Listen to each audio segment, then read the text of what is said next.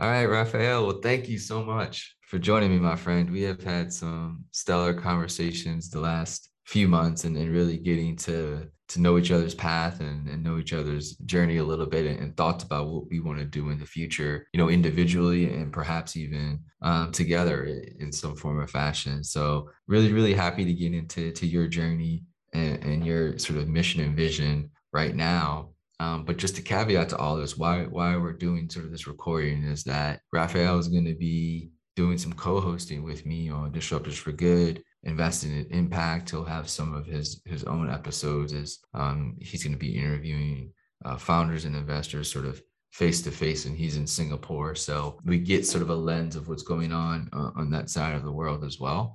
So I wanted to kind of introduce Raf to all of us and kind of just talk a little bit about his journey before he starts to hear before you start to hear his voice a little more. So just talk about your journey, my man. Just maybe you could start after college if you want to go that far back. Your time at BlackBerry and kind of your time as an Sure. angel investor. Let's go through the whole course right now. Sure, and thanks so much for first of all having me on the show, Grant, because I've enjoyed so many of the podcasts on Disruptors for Good and Investing in Impact. I've been going on this journey, and one of the things you're always doing is kind of searching, looking for content as you kind of research and understand an ecosystem or a scene or a community. And so outstanding work for what you've been doing over many years. Those resources have been something that I've tapped into many times and listened to. So first of all, I'm very glad to be here. I'm also extremely excited about helping you out and working on interviewing some of the incredible stuff that's happening out here in Southeast Asia, because one of the things I enjoyed about listening to the podcast is really just seeing the kind of breadth of amazing people that are working on solutions to like big problems in really innovative ways. I find it really inspiring, and that's partly why I'm kind of moving my whole career in this direction. But I'll start, I guess, after college. Why not? So basically, I graduated and I decided to move to London because the streets are paved with gold. I mean, really, up to then, up to then, my kind of one of the things I'd done was a year in industry, and everybody that I interviewed through that program, it was a special scheme, sort of actually pre-university. Everybody seemed to have a degree, and all of them, it didn't seem to matter what degree you had. You could be an accountant with like French and German or something, but everybody had a degree, and that's how I actually learned about university. I'm not from like a long line of university family, etc. So I kind of went to uni based on that year in industry, because I realized it was something I really needed to have. And then from there, I was a little bit cocky and kind of wanted to move into an area in sales and marketing. I realized was where CEOs seem to have a good grounding, or was a domain especially that they seem to kind of excel from or come from. And so I actually worked for a company called MCI WorldCom,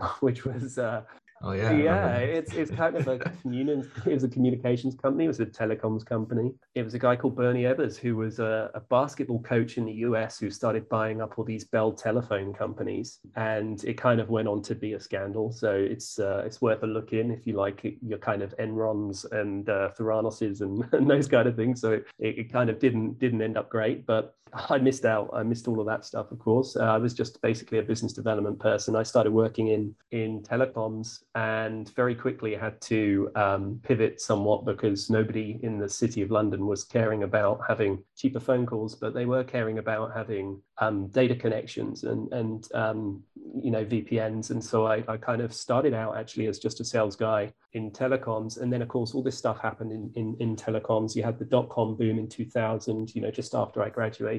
That was kind of like a big reset. But what was exploding was mobile, and I was super interested in that. And so I kind of had a few jobs in telcos, and BlackBerry was the first company where I'd used their product and just gone, oh, this is going to change everything. This is awesome, and I want to work for this company.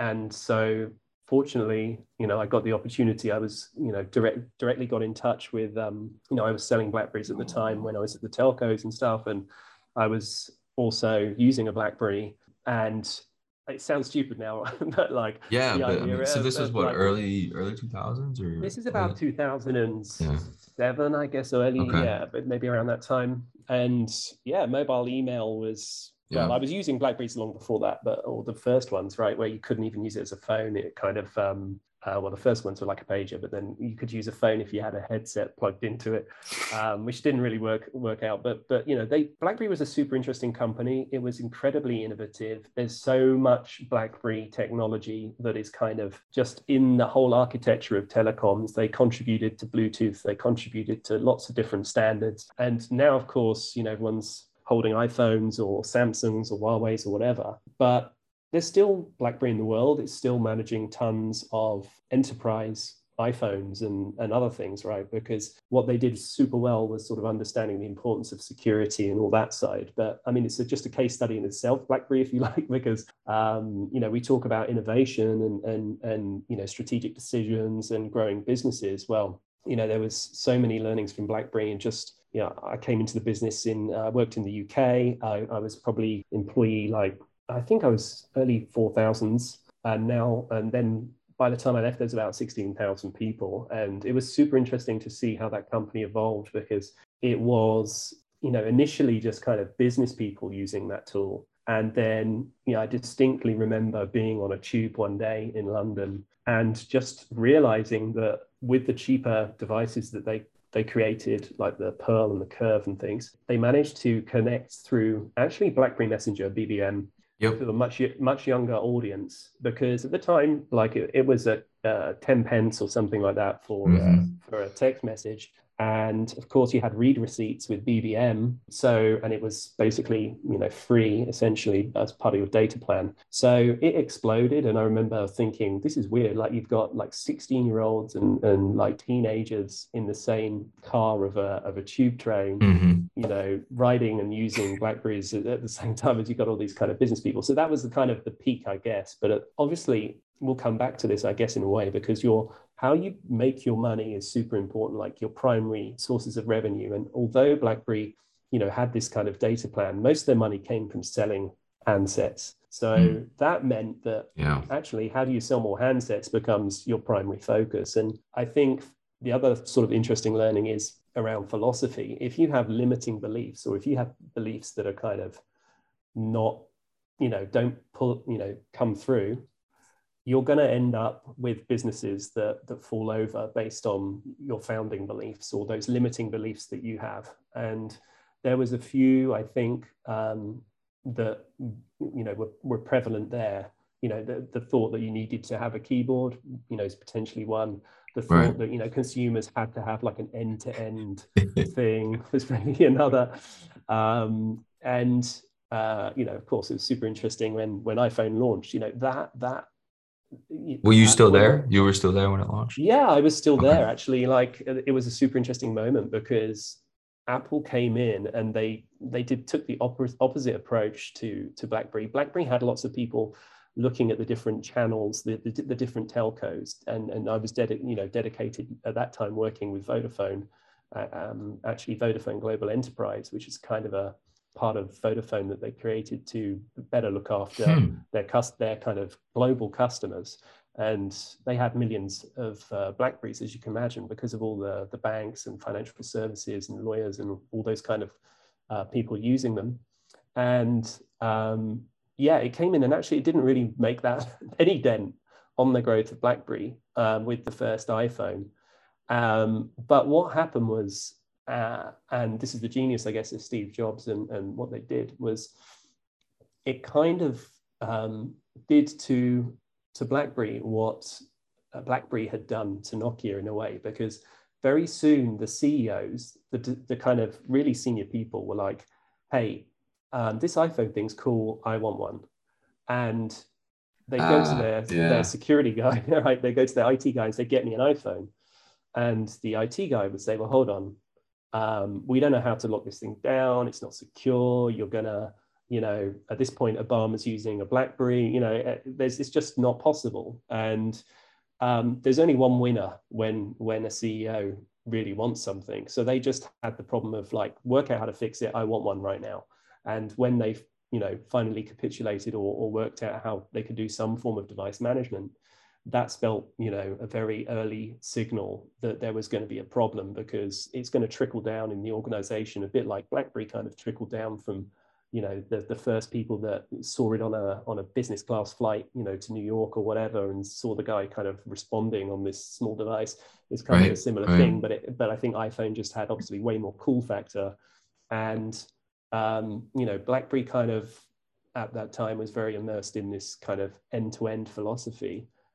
If we'd have gone, when I say we, if the company had gone, had made BBM cross-platform, you wouldn't really have needed a WhatsApp, because BBM kind of did all that. So, WhatsApp went on to be like worth 23 billion or whatever, or bought for.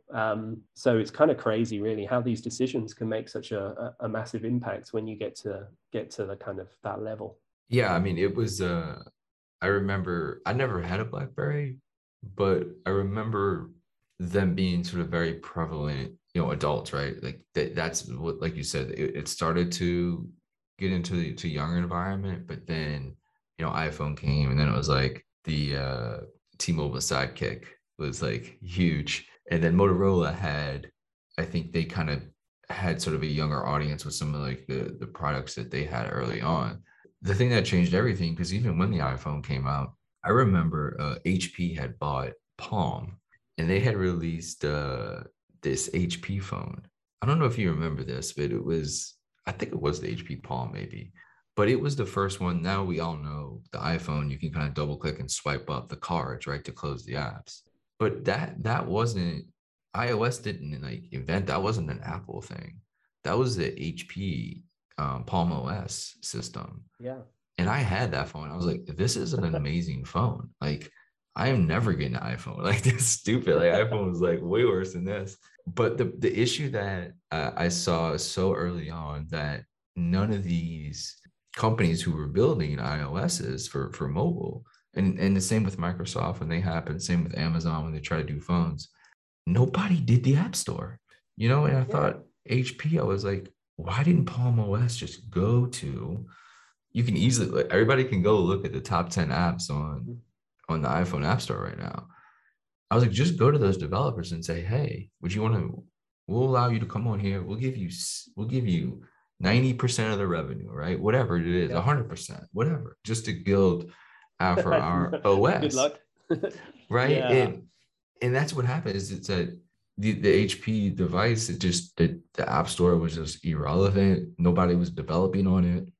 And so it just became like a really cool way to like call people and text message people and maybe watch some internet stuff. But like, as you saw the App Store exploding, I was like, if you're going to, and then Microsoft kind of had the same issue. Amazon, when they released their phone, they didn't really have a robust App Store. And this is when there was millions of apps out. Like, it could have been robust because they were more focused on like the ecosystem of having their brand and kind of you being embedded in their ecosystem.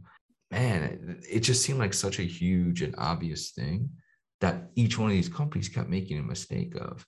It does now, definitely. The thing it was the nail in the coffin, I think, in a way.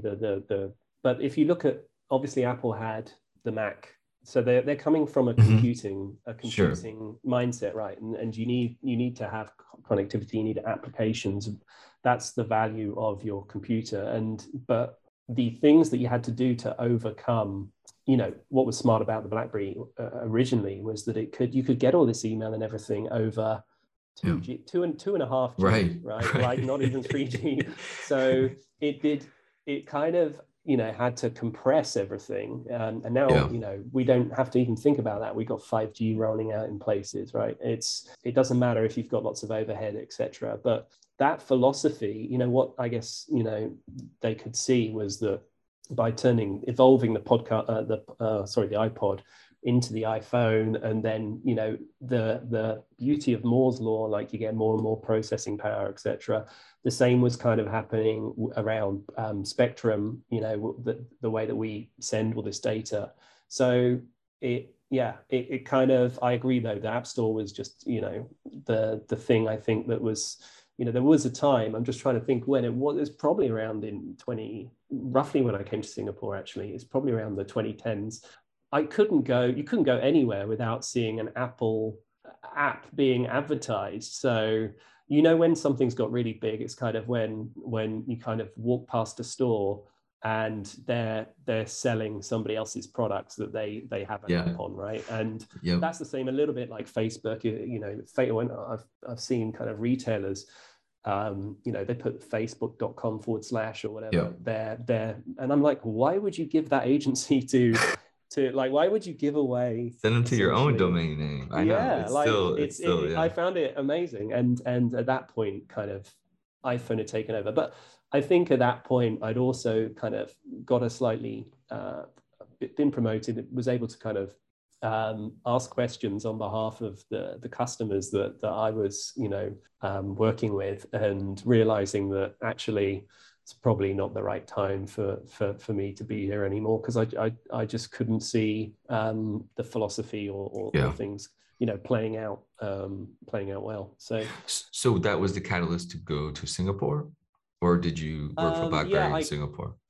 I did come out to Singapore when I was with BlackBerry. So, and actually a long time ago, before then, in 2001, I worked for Singtel briefly. And so I actually came out to Singapore in 2001 for a couple of weeks. And I can tell you now, it's pretty unrecognizable in 20 years. You know, whole Marina Bay area, you've probably seen, if you've watched like the F1 or whatever, whenever you see Singapore with this kind of Marina Bay Sands, like a very kind of iconic building with 3 towers and what looks like a bendy kind of cruise liner sitting on top of them. You know, that didn't exist. The marina didn't exist. They've been reclaiming land, and you know, all of that came later. But yeah, in 2013, basically, I'd actually been chatting with a Canadian guy who we connected because I guess he was Canadian. He loved BlackBerry, and we had wives. Wives. I didn't have a wife. I had a girlfriend, and he had a wife at the time who were both into horses, right? Which neither of us were, and so we'd go and support them, and then I'd chat with him, and for some time he'd been trying to convince me to join this company, and it was a private equity company, which I was super interested in. But the killer blow really was that he had one of the partners basically in that company was John Scully, the former Apple CEO and Pepsi co-CEO, and he was sending stuff to Shane, just like super insightful, fascinating emails. And Shane's strategy to onboard me was simply to forward these insights from John, and I have to say it worked, because I kind of got to the point where I was like, why am I holding back? Why am I, because I guess the reason I was holding back was because I didn't think I was fully qualified or qualified enough to work in a finance role when I hadn't got a CFA or you know, kind of that stuff. But Shane was kind of one of these guys who didn't want someone, his words were, I think, like, I don't want those guys because they're already ingrained in a certain way of thinking, and they're going to tell me that this can't be done, and what we're going to do, it can be done. And what that involved was they were basically buying distribution businesses. So not that far from, you know, if you think of any mobile or any computer, whatever, it's got to get to it's got to get to the stores, it's got to get to you. And these companies, these distribution businesses, they work on extremely low margins, and they have to be really efficient. But at this time, this company was kind of buying these up to try and create economies of scale, and also realizing that they kind of separate the part of the company which has to finance everything, all the stuff in the warehouse and all the invoices, etc. They were looking at financial tools to basically optimize that, and then the remaining part of the business is essentially like a FedEx. You're moving stuff around from you know, manufacturers to consumers. So I joined in 2013. I came out to Singapore, and that was my first kind of foray into financial services or finance. That has set you down a track of angel investing, and now impact investing, and looking at the world through that lens. But I guess talk about your foray into angel investing, right? And looking at, you know, startups and kind of understanding the vision that it takes and sort of the drive it takes to really, you know, build an amazing company, and seeing that, right, in founders or in ideas. Eventually, I kind of am in the same position you, where I don't have, you know, a finance background, but it fascinates me, you know, the allocators of capital, I think, have a real responsibility to really move forward specific type of companies that the world will use and and function with, right? I mean, we Yep. deal with companies every day in our lives, even if we don't know it or realize it. But I guess talk about your journey into venture and being an angel investor. How did that first sort of come Came into your about, life? yeah, it came about sort of after I did about 3 years with these guys out in Singapore. I had the opportunity to join a venture firm, like an investment firm. And I jumped at it because I think private equity is super, ideal if you really want to make a lot of money. You can go into private equity, and it's like financial alchemy essentially, if you're in the right position, or if you've got the right product. And I'd put finance, I think, a little bit on a pedestal, in that I felt that I was quite nervous going into it. But once you kind of, like with any industry change, once you start to understand all the TLAs, the three-letter acronyms that everyone's firing around, and can learn the language a little bit, and peel kind of back the layers of the onion, you kind of, at its core, finance is actually sales and business development, to me at least, because it can be easier to raise 100 million than it can be to raise 1 million. It really depends on who you're sat in front of, what their KPI is, and whether or not you're helping reach that KPI. So yeah, I got the opportunity to move, and I jumped at it because I'm much more inclined to focus on I'm fascinated by technology. I'm fascinated by small teams working around big goals. We had a sort of entrepreneurial venture that we forayed into mobile again, while I was at Inflection Point was the name of the company.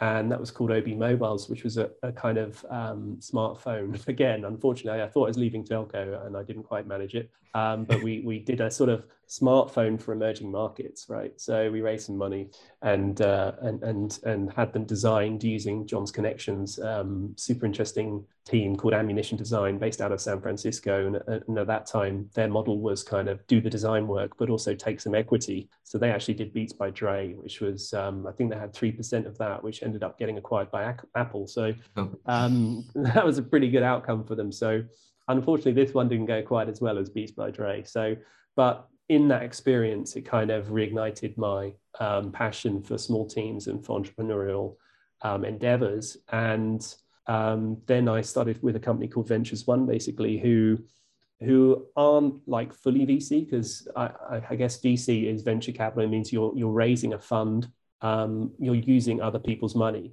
These guys were actually entrepreneurs, had some exits, and then put that money into a portfolio of companies. So in a way, it's kind of better because they had a lot of control, and you can decide completely what you want to do. There's no specific thesis, etc.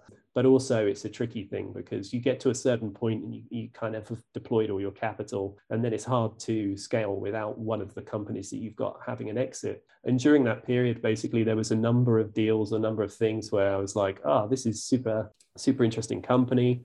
And it really started with Ventures One not investing, and then me, having a chat with the CEO at the time saying, do you mind if I invest? So that's how kind of angel investing piece came about, was because once, you have hundreds of decks coming across and, your emails, etc. And once you start looking into some of these incredible teams and some of the things they're focusing on, it can't help but ignite excitement in you. It can't help but connect with you on opportunities that you do think are good quality. And I think the challenge is, I think one thing we have to do is kind of ignite, or kind of enable this, democratize, if you want to use that word, it gets overused, but we have to make it easier for all kinds of people to have access to angel opportunities. Because I think that, crowdfunding has a place, and it's okay, but it's not the same as angel investing. And I think angel investing is so eye-opening. It's such a great experience. It's a two-way experience. It's not just kind of, it could be, if you want it to be, you could just put money in and then forget about it. Sure. But actually, there's a tremendous amount of value exchange which happens between angels and entrepreneurs, because once you own equity in something, once you kind of have put your own money into something, you care about it. And so you want to connect with that person. You want to understand, what they're building, what the challenges are, help kind of overcome them. And that ownership piece is like significant. It's not the same as kind of being a mentor or a coach. Something switches, like I don't know what it is, but something definitely happens that makes you extremely aligned on something with someone else, and that's super helpful for the startup. It's also super helpful for the angel because you get exposure to really interesting companies or doing interesting things, and you get to learn about different industries. So you kind of, end up with quite a wide gambit of things that you have some form of knowledge about, even though you're not like a specialist in any of them. What are the things you can take away from that? Because as we transfer into impact investing and kind of what that means, I guess one is, how did you come into impact investing? Just like you kind of found your way in sort of venture and angel investing. Now impact investing comes along, right? It blends these philosophies of venture capital, allocation of money and funds to certain places, and has this layer now of a little bit more meaning behind it, whether it's sustainability lens, whether it's an education lens, or alleviation of poverty, or food is seen a massive transformation, or climate, and obviously environment. But there's all these things like, look, the companies that you fund have an impact on the world, whether it be negative, whether it be positive. And you might not see those initial, issues right away, right? But like, hey, if this company succeeds and they're in, society for 30 years and affecting the environment for 30 years, is that going to be a really positive thing?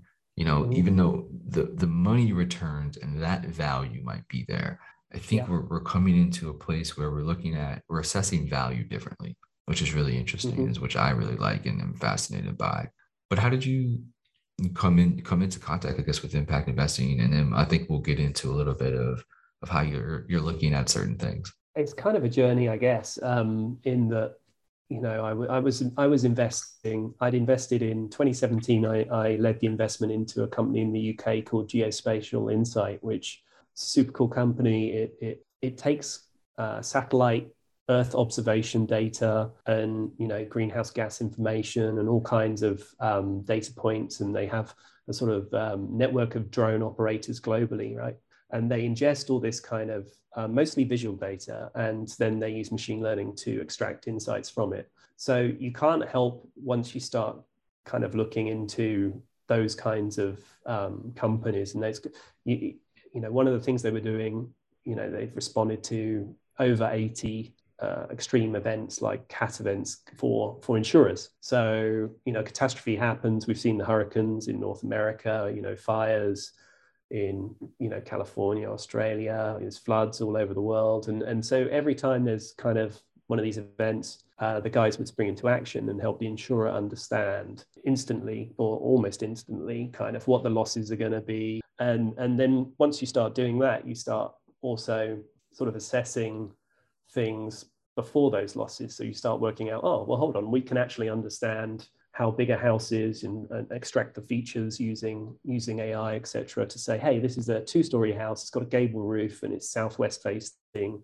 and it's got tiles on the roof, and all of this kind of information. So once you start kind of piecing all these things together, you can't help but notice permafrost thawing in Siberia. Like they've got incredible stuff that they're doing around peat monitoring. Peat holds like 3% of it's 3% of the Earth's surface, but it holds more, bigger carbon sink than all the forests or all of the carbon on Earth. So it kind of was part of the journey, but really I think it's quite personal, in that I was getting to a point, I think it might be an age thing partly, where you get to a point where you just think, am I going to be a serial career person, or am I going to create something, or am I going to try, what's the point of all of this beyond salary? When I graduated, I said, hey, well, in my mindset was, oh, what's a growing industry? Oh, technology I like. Okay, let's go over and let's start that thing. And what you don't realize is the dominoes that you start knocking over by that career choice is that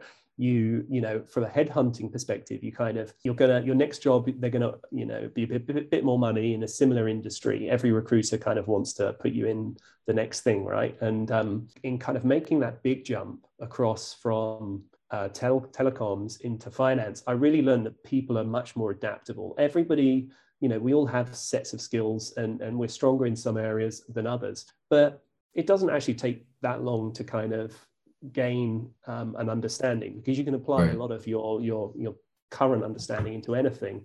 Yep. And so I've done that. And then in VC, I felt like, wow, I've really hit, what I'm supposed to do, and what this is for me where it's at. And this is where I want to invest in great companies building, amazing solutions to things. But at the same time, I was kind of looking around, and you can't help but get frustrated or feel a kind of sense of, I don't know, foreboding from, in some of the problems in the world, when you look at, unavoidable things like climate change, biodiversity loss. I think biodiversity loss, especially for me, is it's one of the most painful to think about, because I love nature. I just always have. And I'll go for a walk, and I can drive my wife crazy sometimes, because I'll just stop and like look at something I've never seen before. And she'll be like, "What are you doing?" And I'll be like, "Oh, have you seen this, flower? Have you seen this thing?" And she'll be like, "What is wrong with you?" We're like, overall.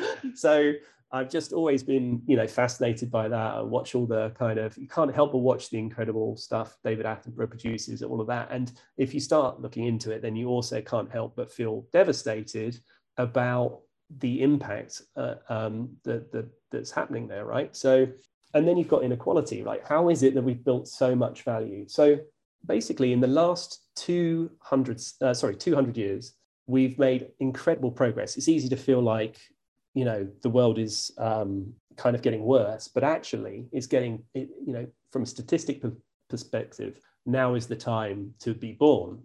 There's never been a better time to be alive on Earth. We've never had it so good. From extreme poverty to basic education, child mortality, democracy, everything has improved. But in that last 200 years, we've gone from 1 billion people to 7.9 billion people. And it's really been our approach, or our mindset, that the post-war, it was all about growing as much food as we could to feed all these, feed everybody, and optimizing everything for yield. And, you mentioned this thing around finance. Finance, you have always looked at risk reward. It's just like what's the risk and what's the reward? And like, what are the tools that we're using to measure that? So you have things like IRR and DCF, like discounted cash flow. That is a tool that an investor uses to say whether or not, this is a good payback, this is something that's worth investing in. But millions of professional investors are using a tool which completely ignores planetary conditions or planetary boundaries, right? Right.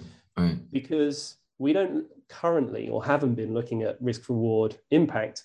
There's no balance sheet entry for natural capital as it stands, like for nature and for the effects that mankind are having on it, although there is amazing work being done in that area. But how can that be? How can it be that we're still using a kind of model or models that are kind of accelerating how we kind of get ourselves into a real mess? So I was getting to the point where I felt like, look, I can't. If I do another VC job, or move into something else, how can I continue to do that when I'm going to be in direct conflict with my own values and with my own, potentially in direct conflict? Like, lots of things you invest in are actually, can be, very positive. But the point is, if we know that climate change, is happening, if we know biodiversity loss is happening, and if we don't, apply that as part of our thinking, as part of our, approach as an investor, then I think we're going to be missing out on one of the biggest opportunities there's ever been. If you look at, the performance of Tesla and things like that, the reason Tesla stock is worth so much really was because they went early into electrification, and all this money that's coming from the capital market side down into things that have ESG alignment is allowing, a tremendous amount of investment to take place in things that are seen to be or are improving or leaning towards the SDGs. So if you kind of go down from those big companies down to the small that I like working with, it's actually companies that are addressing, our biggest societal challenges and making money and have, good sound teams and business models. It's obvious that they are going to be able to grow faster as consumers and investors start to value nature as part of their equation, or think about impact beyond, just buying a pair of sneakers. Now you think, oh, okay, I'll buy a pair of sneakers, but I'd like to have a bit of information about them because I want to be a good consumer. Right. I don't. Right. So, and once you start doing that, then all the direction of travel is going to be in working out, well, how do I get ones which are made out of like algae as the base instead of as plastic as the sole, and crazy stuff like that, because it's kind of a natural process. So for me, I read Donut Economics a couple of years ago. I then got very interested in regenerative leadership and regeneration in general. And what that means is that, regeneration is really about building companies, or regenerative companies are trying to do good as well as do well. And you've had a number of them. In fact, most of them are, on your show. And I feel like the SDGs are a great step for big companies, but there's just tons of people who understand that we need to do more. And, in the sort of pursuit of economic growth over the last, 200 years, as I was saying, like we've now crossed, I think, 5 of the 9 planetary boundaries that the Stockholm Resilience Center, outlined, by the way that, land systems change, things like that. And if we kind of keep going at the business as usual speed, then we're going to achieve, I think, 10 and a half of the SDGs by 2030, when the goal was to reach all 17. And we're only going to reach 11 and a half by 2050, right? And in 2050, well, we need to be doing a heck of a lot better than that. So we all need to up our ambition, because $44 trillion of value, basically half the world's economic output, is moderately or highly dependent on nature. And we eat every day not really thinking about nature, but we are nature, and we need the support of pollinators and all this kind of stuff to make sure that we're all fed and fat and happy in 2050, because 2050 isn't very far away. So yeah, I think that kind of process of research and process of learning, I then came across regenerative companies. I came across companies, in every field, in every industry. You've got people who are moving much faster on this journey, and others, probably incumbents often, they're kind of moving as fast as they can, or as fast as their ambition is. But the fantastic thing about entrepreneurs and disruption and financing it as an angel or as a venture capitalist is that we can accelerate brilliant companies by through investment. We can help them grow faster. And I think we're going to, see an explosion of this. Like, we're going to see this really start to take off. And I think, right now we're talking about sustainability. I think in 5 years' time, we're all going to be talking about regeneration, because why can't Apple do as much good as an apple tree? It sounds like a kind of silly thing to say, but they're making tremendous steps as a business. But obviously they have to mine, or they're using, there's incredible rare resources and things that are in our smartphones, etc. But if you look at the value that nature is giving back all the time, it just outweighs what companies with incredible resources are able to do. So I think we will get to a point where companies are being judged and are being, a product is being bought by somebody because they are aligning to those values of coming from those entrepreneurs. When you talk to, whether it's other investors or, leaders or executives or founders globally, do you think that everybody is thinking this way, or on a similar path? Are there parts of the world that are ahead of other parts of the world? Because I look at it from a Western lens, which is a philosophy right in itself, and then you're the Eastern sort of part of the world, and specifically Southeastern. Like, when you talk to people just like globally, are there philosophy differences on how to attack this? The environments are different in a way. So you will have, actually, one of the things regeneration is about is understanding place, right? You could have, I don't know, certain trees grow in certain places, right? You don't want to put the wrong tree in the wrong place, or just have a monocrop of a tree because it creates, let's say you've got, one that creates or absorbs a lot of carbon, so sort of old sort of control system thinking, industrial machine thinking would say, hey, let's put a ton of this one there, in a field because it absorbs most CO2. But actually what regeneration is about is understanding nature and how it works and working in harmony with it. So we can't replicate a rainforest as well as a rainforest because it's all those different biodiversity, those different things that are interacting in the soil and like the fungi is connecting in with the tree. So first of all, there's a whole world of stuff that we haven't really embraced or really understood beyond sort of very niche areas like regenerative agriculture, that if we open our mind to, it's very empowering because we start to think in solutions that are very long term and that can enable us to have a much more resilient future that's much more aligned to society, etc. On the whole, I think all entrepreneurs and investors have similar goals and are looking at their regional landscapes. So, of course, Silicon Valley, is just a well-known, is most well-known for VC, of course, but there's tons of Silicon Valleys now. There's tens of them. They might not be exactly the same scale, but in different cities around the world, you've got major hubs for innovation. What's interesting is you see, obviously, some places focusing on impact, fewer, but, you see a lot of fintech in some cities. You see food tech and other things. So for each place, you've kind of got a hotspot for, or some places you have a hotspot of innovation around a specific thing. And that's the community side, right? That's the great thing about it is you end up creating a community around a specific industry or concept. And what we need now is just like for impact. I think the good thing is that if you look at any big company right now will have pretty much a sustainability officer or have someone going, oh my God, there is so many things that we need to do. And depending on, what kind of a company you are, the challenges could be, quite massive, but the opportunities are also massive as well. So, if you're able to move more quickly, if you're more adaptive, more responsive, if you can work with suppliers and things to move more radically in a certain direction, you can win swathes of customers because your businesses are starting to say, can you tell me your ESG credentials? Because actually it's all flowing into my business. So I need to understand, your employment practices, and I need to understand your value chain and all this kind of stuff.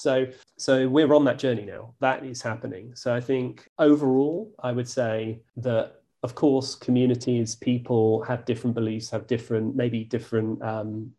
local specific inclinations. Most entrepreneurs are actually global thinking, and most investors have to think in the same terms. I mean, if you think about Singapore, 5 million people, it's a tiny place, really. It's incredible powerhouse for that kind of size, but a lot of business to consumer type offerings that are developed here, that their first thought has to be to go somewhere else, because if you're in Silicon Valley, you've got hundreds of millions of people, I guess, in US that you can sell your product to. If you're in Singapore, you've got 5 million people, so you're going to always think, how do I get into Indonesia, or how do I get into where's next or whatever. But Singapore is a significant place when it comes to attracting funds and attracting capital, and it's got a lot of credentials and a lot of work going into kind of fostering more creativity and more kind of fund management and things here. And in the short time I've been here, I think I'm trying to think when it was, but maybe when I arrived, I think in 2014, around that time, there was sort of 17 fintechs maybe in Singapore. And it now has the biggest fintech event globally.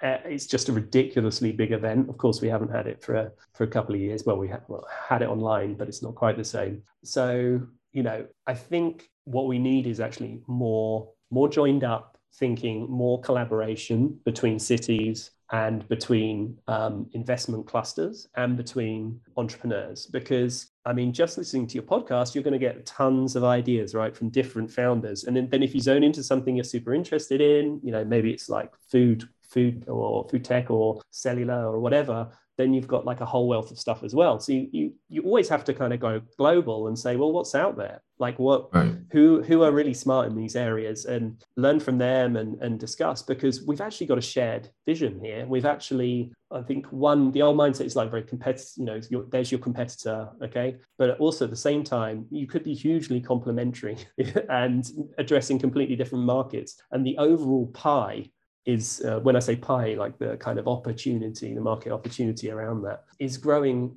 at like a massive compound annual growth rate. It's like really big. So actually we can all move these things forward by domain and knowledge sharing. Yes, of course, there's going to be competition between investors over opportunities. And yes, there'll be competition between businesses. But I think that one of the things I've loved about starting to get more into this space is there seems to be more collaboration. There's a lot of camaraderie. There's a lot of, it's extremely rewarding, enjoyable to just have positive news, or to see the steps that we're taking is really inspiring from okay, initially quite humble small companies, but they're able to scale like incredibly quickly. And it took, I think, 7 years from when John F. Kennedy said, hey, we go to the moon, not because it's easy, but because it's hard and all that kind of stuff. It took about 7 years to get man on the moon. Pretty unbelievable when you think about the technology that they had at the time. So, we're 8 years now from 2030. And I'm seeing money pouring into impact in all sorts of, different guises. And it's going to accelerate. I think it's like 12x in the last 4 years. The value is now 1.6 trillion, according to Dealrim, of impact companies out there. Last year was like 39 billion of investment in impact. So we're kind of at an inflection point where I think last year alone, 38% of Fortune 500 companies have made stronger commitments or science-based target commitments or net zero. If you look at that, we're on a kind of exponential logarithmic type scale, right? Where everybody is getting their mindset or working out how to kind of overcome some of these things and operate in this new paradigm. And that is going to be like, having gone through BlackBerry and having gone through .com or whatever, the rate we can change now with machine learning and with space tech and with all the other things that we have is just unbelievable. And it's going to blow us away. It's going to, and what, I want to be part of that community, and I want to be helping basically drive that agenda moving forward, because I think, if I look back 20 years from now, I'm going to look back favorably and say, hey, that was a good move, because it's aligned actually to, my personal beliefs. And if I can help invest in things which also, leave a positive footprint, if you like, on the world, handprint, I should say, probably. Yeah. Then that's more of a legacy than becoming a billionaire and creating a rocket flying to space to realize it's fragile and then setting up a fund. I'm not mentioning anyone in particular, but I kind of laugh when I the old mindset, which was like, make a ton of money, become a billionaire, and then be philanthropic. It's not going to cut it anymore. Companies can make money and also be regenerative. They can make money and they can make the environment better and they can make societies better. And this is a whole different paradigm. This is a whole different opportunity. And I do think I've been lucky in my career, picking waves, like catching a wave. You want to kind of like, and I just can't think of a bigger wave coming than what's happening now. So, part of it is through how much I care about it. And part of it is because it also, is just going to make obvious economic sense to be doing things that are good for the planet. Amazing, my man. Well, thank you so much for taking the time. I am more than excited to kind of get started on our path of doing episodes together, and you kind of, doing episodes yourself when you can, because you interact with a ton of different people that I can't, right? Just because of the time zone stuff. But like, sure. In our conversations, I'm like, we need to record these conversations you're having, when enabled, right? When it's okay to do so, because there's just so, like you said, there's so many interesting companies, brands, founders, investors globally around the world, introducing more and more people to these type of individuals, these type of companies and brands. I think it's all of our mindsets shifting a little bit on what's possible, right? And what we can Yeah. do day to day, right? This is always a struggle, I think, with all of us is like, I want to live my life. I want to do what I do. But you also, it's like, you still want to do, good, I think, by Yeah. people and by your friends, by your families, by your local community, your local nature. Like there's all these things that I think we all want to do, but they're like very difficult, or we think they are very, very difficult. And I think everybody that I talk to and interact with, like they're working on making doing good a lifestyle that is easier to do, right? And I think that is the shift, that if we can live our lives normally, but by just living lives normally, we're doing good. Yep. That is a transformational thing that Yeah. is slowly occurring. And for you, I think, or for us all, it will just get easier because companies will be taking decisions all the time that means that we don't have to think about a lot of this stuff, right?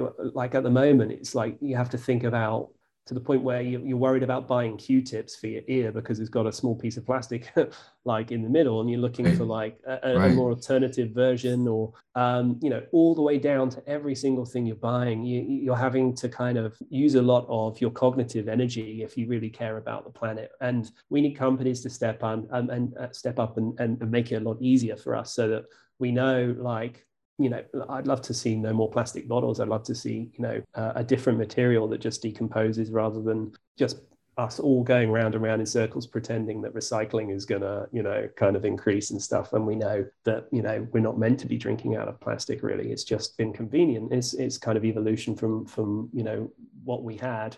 I'm extremely, cognizant of the incredible body of interviews that you've created. So I really hope that I can ask good questions and shut up and allow these fantastic people that I come across to share their stories and share their inspiring businesses with your listenership. And so it's with great care and stewardship that I try to carry on in the same vein as what you've been doing, Grant, and hopefully everybody, get used to my voice. What's cool is that we can actually really increase the numbers and types of shows that go out, so that Yep. more of these real stars, the founders who are creating these incredible companies, find an audience and can connect with people. Because I think even just by listening to the show, hopefully it's inspiring for people and opening their eyes to like different ways and means of doing things. And we can change the world, basically, and we will change the world through kind of collaborating and working together. And policymakers, corporations, they're part of how we got here, and they're going to be Yep. part of how we get to where we need to be. So that for me is what the journey's about.